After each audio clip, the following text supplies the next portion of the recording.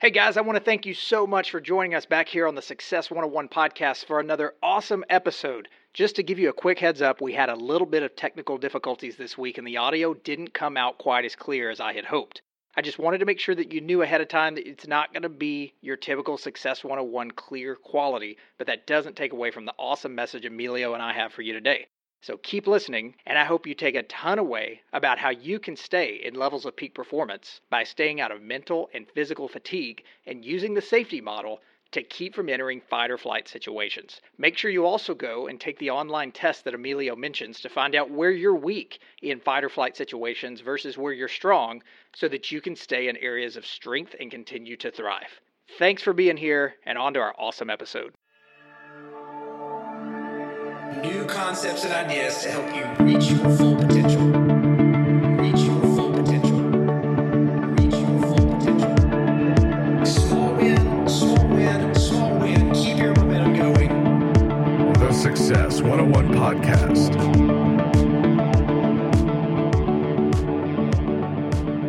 Welcome back, Emilio. Welcome back, everybody. Live episode number 36. So excited to be here with you guys. And just want to mention right off the bat, just the tragic flooding in Houston. I didn't want to start off the podcast without mentioning that. Emilio, I know you live there. I lived there for 8 years before moving to Dallas. It's just nuts what's going on there, man. Yeah, man, I'm doing well over here. I'm positioned in Austin, Texas at this moment, but I'm saddened right now, and my heart goes out to everybody out there that has been rescued, or anybody that is still lost out there and needs some help. And there's definitely a lot of situations like that. Yeah, and people just don't understand the magnitude of Houston if you're not from there. But if you think about Houston, I posted yesterday from a client of mine where he's saying, look, our neighborhood's flooded, but then there's neighborhoods 50 miles away that are flooded and everywhere in between, and it's all considered Houston. But so, it's kind of crazy, too, how much water has fallen. 9 trillion gallons they're estimating right now that has fallen. Let me give you guys just a little bit of perspective on that. I just heard this morning, by the way, it went to over 11 trillions, actually. Yeah, this is actually from 2 days ago, and it was still raining. So this is at 9 trillion when the news reported it. So you're right, it's actually more now. But at 9 trillion, it would fill the Great Salt Lake twice. It would fill the Empire State Building almost 34,000 times. It would cover New Orleans, the entire city, in 128 feet of water. It's 9 days worth of constant Mississippi River flow. And then this was the most staggering to me. It would cover the lower 48 states, all of them, with almost a quarter inch of water. All of that got dumped right on Houston. Just praying for the people in Houston. If you guys would like to donate or give or do anything at all, everything helps, guys. Donate clothes, donate money, donate food, donate resources, whatever. SamaritansPurse.org is leading the way, one of the biggest organizations that's down there, and a verified organization where you just know that any money you give, the money's going to go to the right place. Or you can contact us directly at info@success101podcast.com. And we can steer you in the right place as well. But heart just goes out to those people. So I wanted to make sure we mentioned that. Thanks so much for joining us here today. Those of you guys that are listening in. And Emilio, I get excited about all podcasts. You know that. This is something that brings me a lot of energy and why I love doing it. I know you as well. But there's certain topics that I think really move the needle, so to speak, when it comes to how we can reach higher levels of peak performance. And today I'm going to be talking about mental fatigue as well as physical fatigue, because more and more research is showing that both of those go hand in hand. You guys might even think back to a time where you've sat all day long. Some of the entrepreneurs that I work out there that are running their own businesses, some of it's media content or social content, blogs, posts, those sort of things.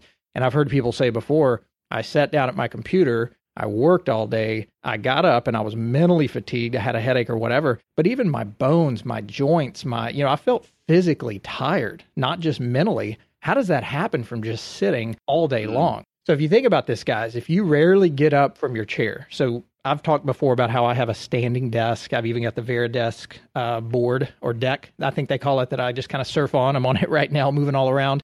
If you rarely get up from your chair and you find yourself exhausted mentally, but also physically, considering how little you've moved, why is that? So if you think about mental fatigue, we put a lot of stress on that as far as just, rubbing our eyes, scratching our head, taking headache medicine, whatever. But we have to think about it, guys. The human body reacts to stress in many of the same ways mentally as well as it does physically. So whether you're solving difficult problems or you're staring at a screen all day, or you're out running, the body responds the same way. More and more research is coming out on this. Your heart will pump. You'll produce adrenaline. You'll produce cortisol whether somebody's chasing you or, the fight or flight where you're running away from something, or you're just really upset about something and mentally you're distressed. And, the fascinating thing that I've been reading about more lately is the brain requires a disproportionately high amount of the body's energy. We've talked about that before. About 20% or more of your oxygen even is consumed by the body. So your muscles aren't normally sucking out all of that oxygen when you're just sitting around. Of course, with exercise, they will if you're in a tough exercise.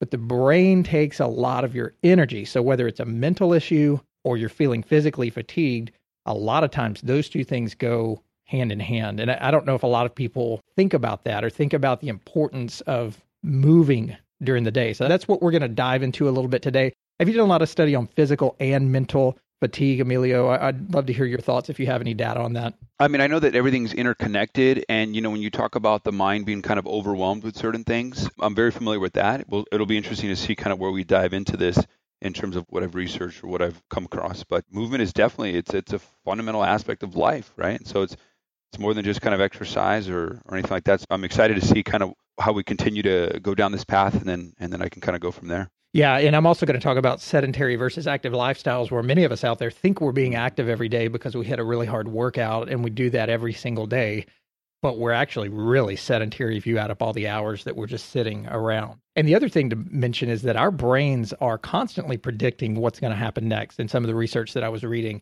So your brain, before you even realize it or before cognitively it locks in, you're making predictions about how a business meeting, really important business meeting or client meeting, or some of you out there who are interviewing, you're making predictions about how that is going to go or how it's going during the interview.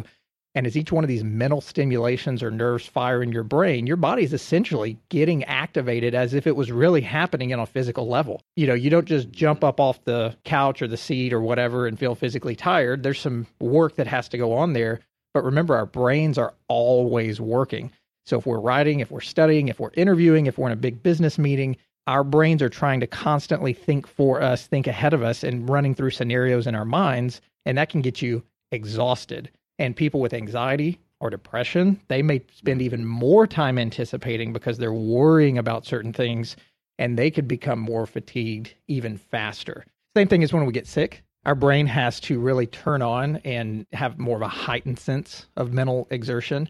But all this to say, if you're wrecking yourself mentally, which many of us do because we don't know how to deal with stress or we're not treating ourselves the right way, not getting enough sleep, it could make you feel physically fatigued, just as if you are sitting all day long doing mental work and you still feel physically fatigued, or you're out working out or whatever. So that's where I'm going to tie all of this together, guys, as I go on through some of Katie Bauman's work and some more things here today, that I really want you guys to tap into how sedentary you might be being each day, but also how much mental fatigue you're putting yourself through, which really, you're just wrecking yourself. Yeah, and in addition to the mental fatigue with stress, which is huge, and I'm glad that you'll be covering that, what I think about too is when people are working or traveling, for instance, or changing time zones, it can be very much tough on the body. There's this saying that Emily Fletcher from Ziva Meditation talks about where, sometimes let's say you were just on a road trip for a few hours and you didn't move, you didn't do anything like that. But when you get out, you're mentally and physically fatigued. Whereas the mind mentally is absorbing so many things in front of it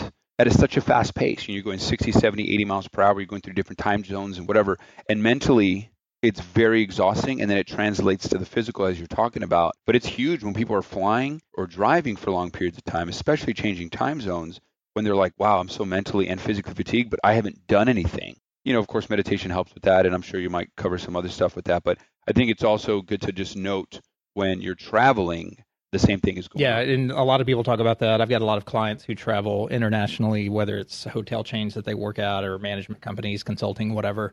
And, I don't travel a ton internationally, but jet lag is a huge, not only mentally sabotaging you, but also physically, where people are sitting the entire time and they get up and go, man, I feel like I've just been, even after they finally get themselves to sleep, after they've traveled to a new time zone in the world, they wake up feeling that they've just been running all night long. They're just joints aching, muscles aching. So whether you're traveling or not, one of the big things that in the Tools of Titans book that Tim Ferriss wrote, a couple of things in there said, as soon as you land, if you travel quite a bit and you've got jet lag, the best thing to do, people have found, is as soon as you land, go to the hotel, check in, put your stuff down, immediately go to the gym and start working, get the blood flow circulating, start working out, getting your body going, And that defeats jet lag almost faster than anything. Also going and grounding wherever you're at, immediately going to like, the beach or the park or something like that and doing a quick grounding session for 5, 10, 15 minutes. All this to say mental exertion is real and it's tiring, but it's probably true too that physical exertion is going to make it more likely that you'll get things like a good night's sleep, less stress during the day. That's why a lot of people say that working out is almost like Prozac. It's like a drug. It's, you can have the same effects from working out and releasing the BDNF that we've talked about before as you can on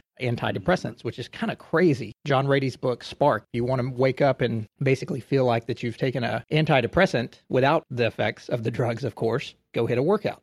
If you want to wake up and better your chances of being depressed, then don't go do that, and you're going to be in that situation. So let's talk a little bit about the physical movement. I don't know, Emilio, if you have really had a deep dive into Katie Bauman's work. She's got 3 awesome books out there when it comes to this that I would encourage you guys to check out. Move Your DNA, Movement Matters, and then I'll get to the third one here in just a second. But she says movement, just like a cell wall, mitochondria, which we talk about a lot, the cytoskeleton and the nucleus, all of that's working together in your cell. Cells don't work without movement. Also why the electrical charge and everything you've been talking about with this PEMF stuff is so helpful. It gets you moving. Yep. But you're not fully operational with all your cells not working well. And so movement today is what she says affords us the ability to move tomorrow. So if you guys haven't heard about Katie Bauman before, she's one of the world's leading biomechanists. A lot of her work helps us to properly get our body moving each day in ways that we may not think about before.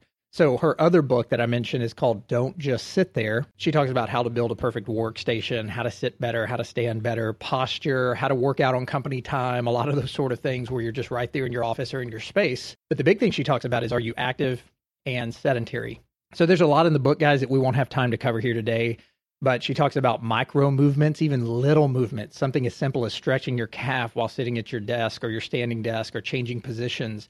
And then many movements, those small opportunities where there's a little bit more movement there, but you don't really feel like you're moving a lot. It all adds up. And then the macro movements is where we're out sweating. So there's not just, I'm going to go move and then go sit the rest of the day. And again, for a lot of people, they feel like, hey, I go crush a workout every day early in the morning. I got my movement in for the day. But then what do they do from the time they sit in their car driving to work? They sit all day, they sit in their car on the way home, and then they sit all night and sleep. And then they wake up the next day and they hit an hour-long workout and they feel like, I'm active. Not really. You're still pretty sedentary. And a lot of that is going to affect your mental fatigue as well throughout the day if you're not getting that in. Absolutely, man. When I think about movement, we were talking about earlier how it's a fundamental aspect of life. And you'd mentioned kind of the cellular level within our bodies. Yeah, movement is, every time I say like movement is life or something like that, it's like, oh, wow, it sounds so deep, right? It's like, but it's so true though. We're constantly in movement, and it's important in numerous ways that we can dive into different pathways here. But when I think about movement also, it affects everything from circulation to digestion to metabolism to immunity.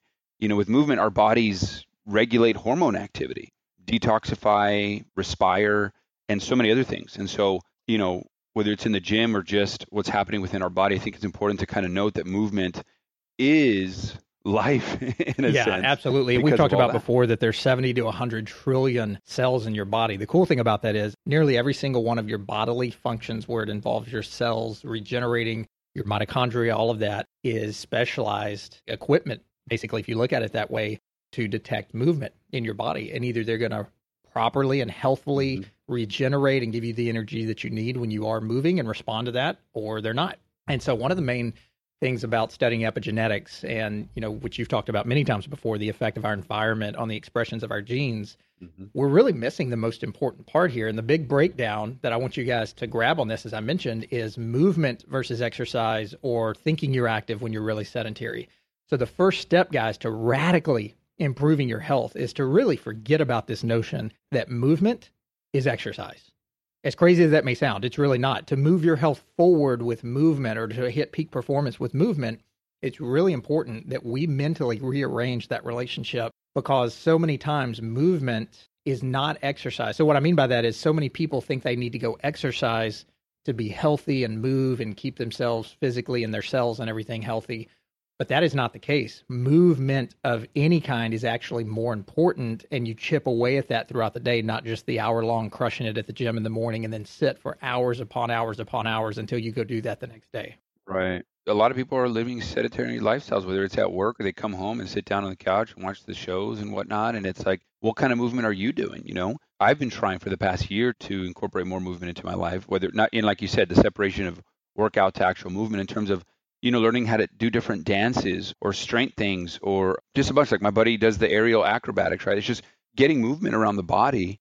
We just keep saying it over and over. Movement is so key, not only for your physical, but also for your mental and for releasing the type of chemicals to release that BDNF. And if you're not moving, you're going to be mentally fatiguing yourself on things by sitting all day, or you could be, but you're going to feel the physical effects on that as well in your joints and your muscles and everywhere. So exercise is movement, but movement is not always exercise. I think is a good way to put a, something for you guys to remember on there. Yeah. It's a good way to remember that is that exercise is movement, but movement is not always exercise.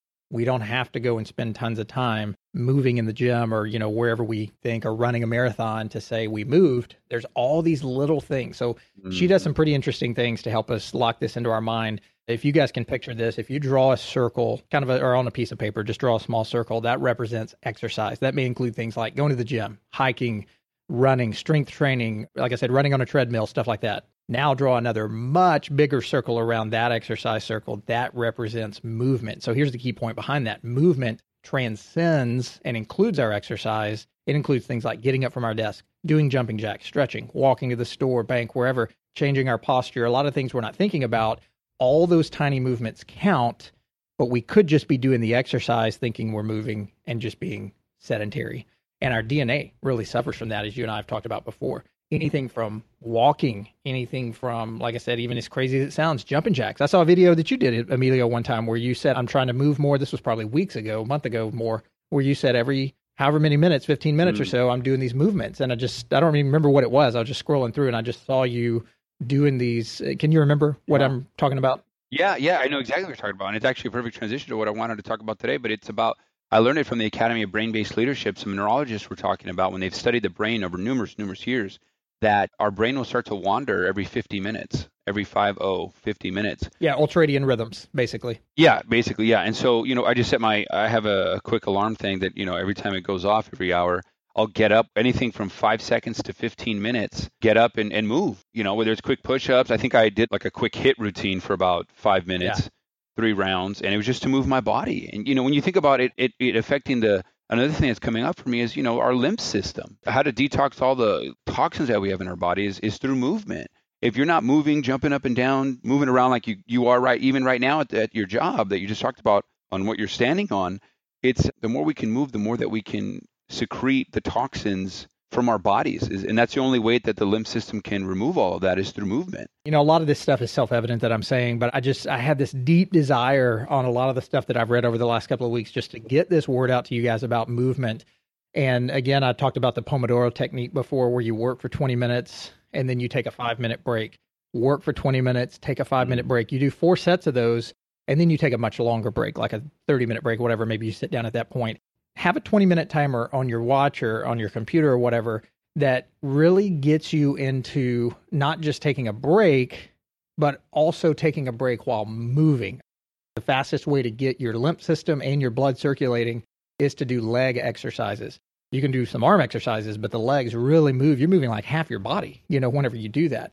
So set a 20-minute timer, take a break every 5 minutes, and just move. There's an app, if you go to the App Store on your iPhone or Android or whatever, where it's got like office workouts. Like just type that in and I'm sure some stuff's going to come up. But like every 20 minutes or so, it dings and says do push-ups, where you lean in on your desk and just do some quick push-ups or do some squats or hold in a wall seat position. All of that is not only going to keep you guys physically energized and keep your cells energized, but mentally you're going to be able to excel and push forward to levels of peak performance because we're not just letting ourselves get into that sedentary lifestyle.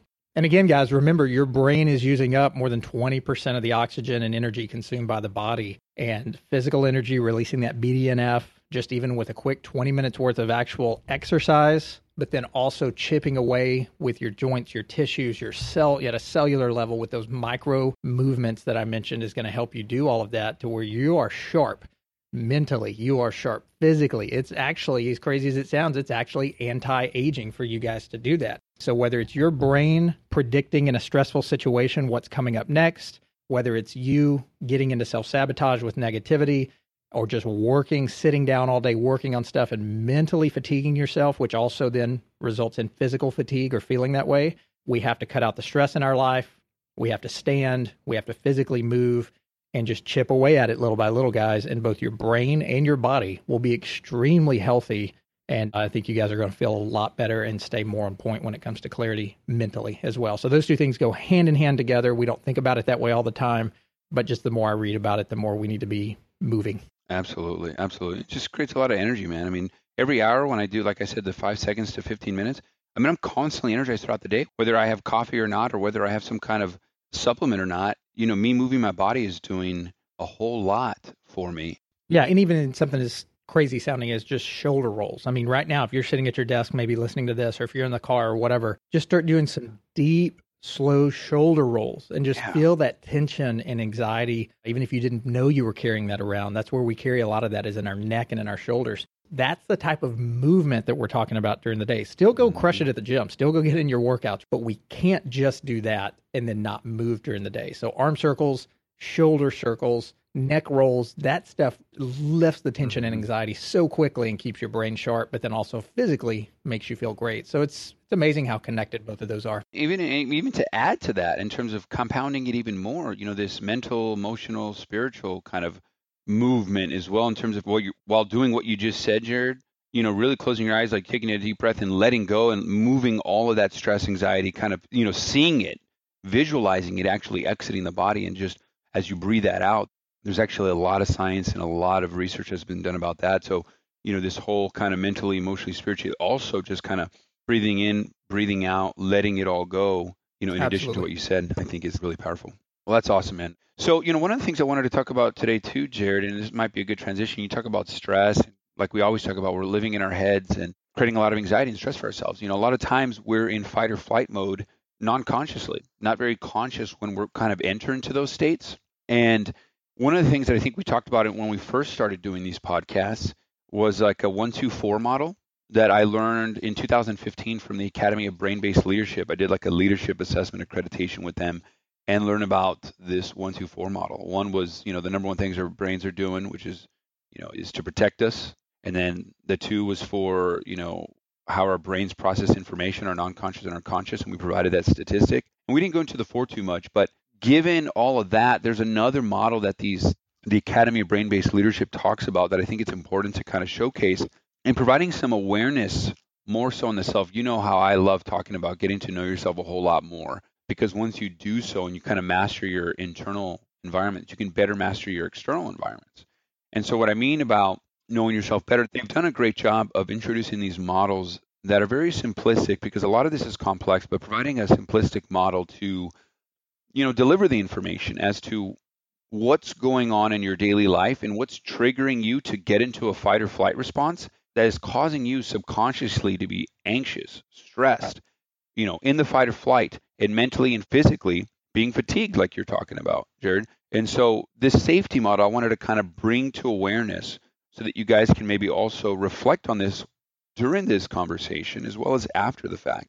And before I present the safety model, the Academy of Brain-Based Leadership, they have a lot of awesome programs. They're like research-based. They're powered by Brain Resource. It's a consortium of over 350 scientists, and they have backgrounds ranging from anywhere from neurobiology, genetics, to computation, to business, biotechnology. But what's cool about it is that they all have a shared goal, and it's to enable discoveries to better understand brain function and to improve human health. And so it's really cool. Their senior leadership and board of advisors, like they continuously scan, they continuously evaluate and integrate the most relative and really applicable brain research, like in real time, into their leadership development programs. It's been about a couple of years. I utilize this way if I have a new client and whatnot. But the safety model, guys, each letter stands for something.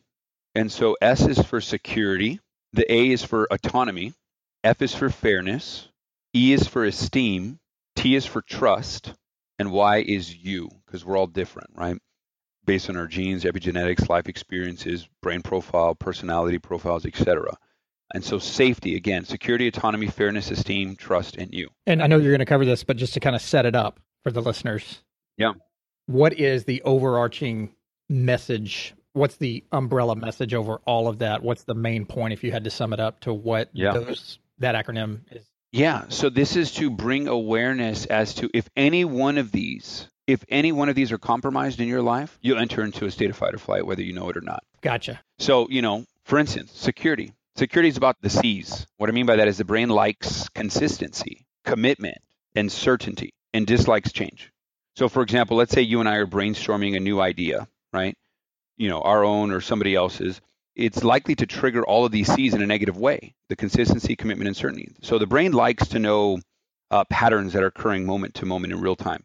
It craves kind of certainty so that, prediction and hence safety is possible. Yeah, well, that's what I just mentioned about whether you're in a fight or flight situation because someone's chasing you or you're just sitting in an interview. Your brain is always trying to think ahead of what traps you're going to get caught in, what loops you're going to get caught in, negative thinking, whatever. That's good in the sense that it helps keep us on our toes when we're threatened. Right. But when we're doing it all the time and we're in that higher state of adrenaline and cortisol and forward thinking in the wrong ways, it's sabotage on our bodies. Absolutely. Absolutely. And so without the ability to predict, the brain must use dramatically more resources and energy, like you were talking about earlier, involving the prefrontal cortex in order to process moment-to-moment experiences. And so, let's put this in, you talked about the interview and things like that. Yeah, like if somebody just walked into your office right now and said, let's just give an example here, like you're fired. Well, wow, that messes with your security of finances, security of, a lot of things. You might, of course, feel it right away, like I'm in fight or flight. And that's kind of a real easy example. But if security, whatever that is in your life, consistency, commitment, or any kind of certainty is triggered, you're going to enter into a state of fight or flight, whether you know it or not, right? Whether you're conscious or non-conscious to that. And what I mean by fight or flight, again, guys, is the sympathetic area. So your body is going to be more in emergency mode, trying to take care of that perceived threat that doesn't exist. There's no bear in the office, but it's going to be on emergency mode rather than regeneration, detoxification, fixing things throughout your body, rejuvenating things in the body. It's going to be in emergency mode the entire time and affect your mental and physical state like we keep talking about and like we're talking about now. So that's security. Autonomy, of course, is really the perception of exerting control over one's environment, right? And whether that's illusory or real, it's a sensation of having choices with any given situation feels rewarding. And let's face it, none of us likes to be told what to do. And so that's why even in coaching and anything else, a lot of corporations are starting to switch that, knowing this a little bit more, is that when you tell somebody what to do, 9 times out of 10, if not 10, and these guys are saying that 10 times out of 10, you're entering a state of fight or flight.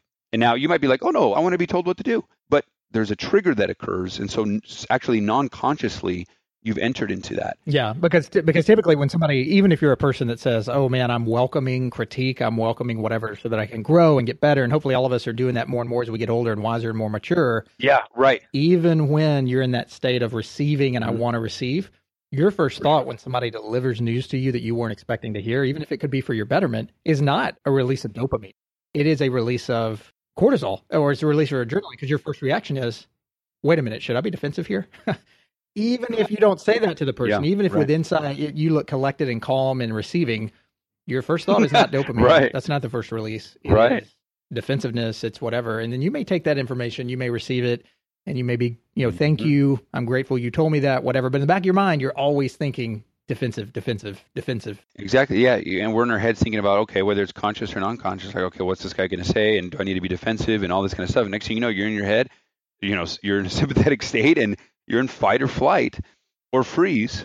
And, you may or may not be aware of it. And you talk about release. Well, not necessarily, in that and, we talk about the prefrontal cortex. There's actually, like if I told you what to do right now, Jared, whether you know it or not, there's actually blood flow that is actually moved away from the prefrontal cortex, which allows you to actually not concentrate. The blood is moved somewhere else to go and protect yourself. And so if your autonomy is questioned or triggered in some way, shape, or form, whether you know it or not, you're going to enter into a state of fight or flight. Same thing with fairness. We need to see that exchanges that occur around us are seen as fair to us and to others. Right. Fair exchanges are really intrinsically rewarding, right? Independent of other factors. And the need for fairness seems to involve issues of disgust, and that's a whole nother topic that neurologists talk about. But basically, we want to see things that are fair. If something's not fair in the workplace, in your life, in relationships, you've entered into a state of fight or flight, whether you know it or not. The last two here in the safety model, esteem, if your esteem is triggered, right? And there's actually three parts that they talk about here that I remember. One was how we see ourselves in relation to others. For example, bigger, smaller, richer, poorer, etc. And then also in the other esteem part is our interpretation of how we think others see us. And so this includes our emotional habits with regard to our reactions to others. And so, yeah, any part of these, one of these three of the esteem category is triggered in some way, shape, or form, you'll enter into a state of fight or flight. And last but not least, the U is, well, we're at trust, but of course the last one is really important that I'll dive here in a second. But trust, same thing. If trust is compromised, same thing. And they talk about, this in-group versus out-group processing that I don't know if we have time to dive into, but, we're basically social animals and we demonstrate many attributes as such, right? Yet strangers are always first treated as a threat. And so, if someone's, a stranger or anything like that, there's this kind of, in the trust category, you could potentially be getting into a state of fight or flight. And again, all throughout your life, if you think about, maybe reflecting on trust, how may you enter into a state of fight or flight like that, whether you realize it or not. And then again, like I said in the very beginning, the U is huge, man. Based on our genes, epigenetics, our brain profile, personality profile, our tendencies, which is like our biases, patterns, habits, triggers, how we were influenced, our past, whether that's the genetics or the personal experiences, our presence with the strengths, mastery, the people on our team in business and life, or our future, or even our current outlook, right? The situation, goals, attitude, your stress level, all of that comes into play as well because we are all unique and different. And so the Y in the safety model can really override one or the other. If you go to the Academy of Brain-Based Leadership.com or just Google that, or maybe just Google safety model from the Academy of Brain-Based Leadership, there's a free assessment that you can take and it'll showcase, what do you put a heavier weight on? Some people might have more of a heavier weight on security than they do autonomy and vice versa. And so you can find kind of, where you're strong in and where you might get into a fight or flight more often. And then that'll bring some awareness to you so that when it's actually happening, you're like, oh, this is where it is. And so the more that you're aware of it, the more you shine light upon it, like we've talked about in past episodes, the more you can make better decisions. And so you're like, oh, here I am. What would you subconsciously or non-consciously do and say, hey, do I want to do that? Right?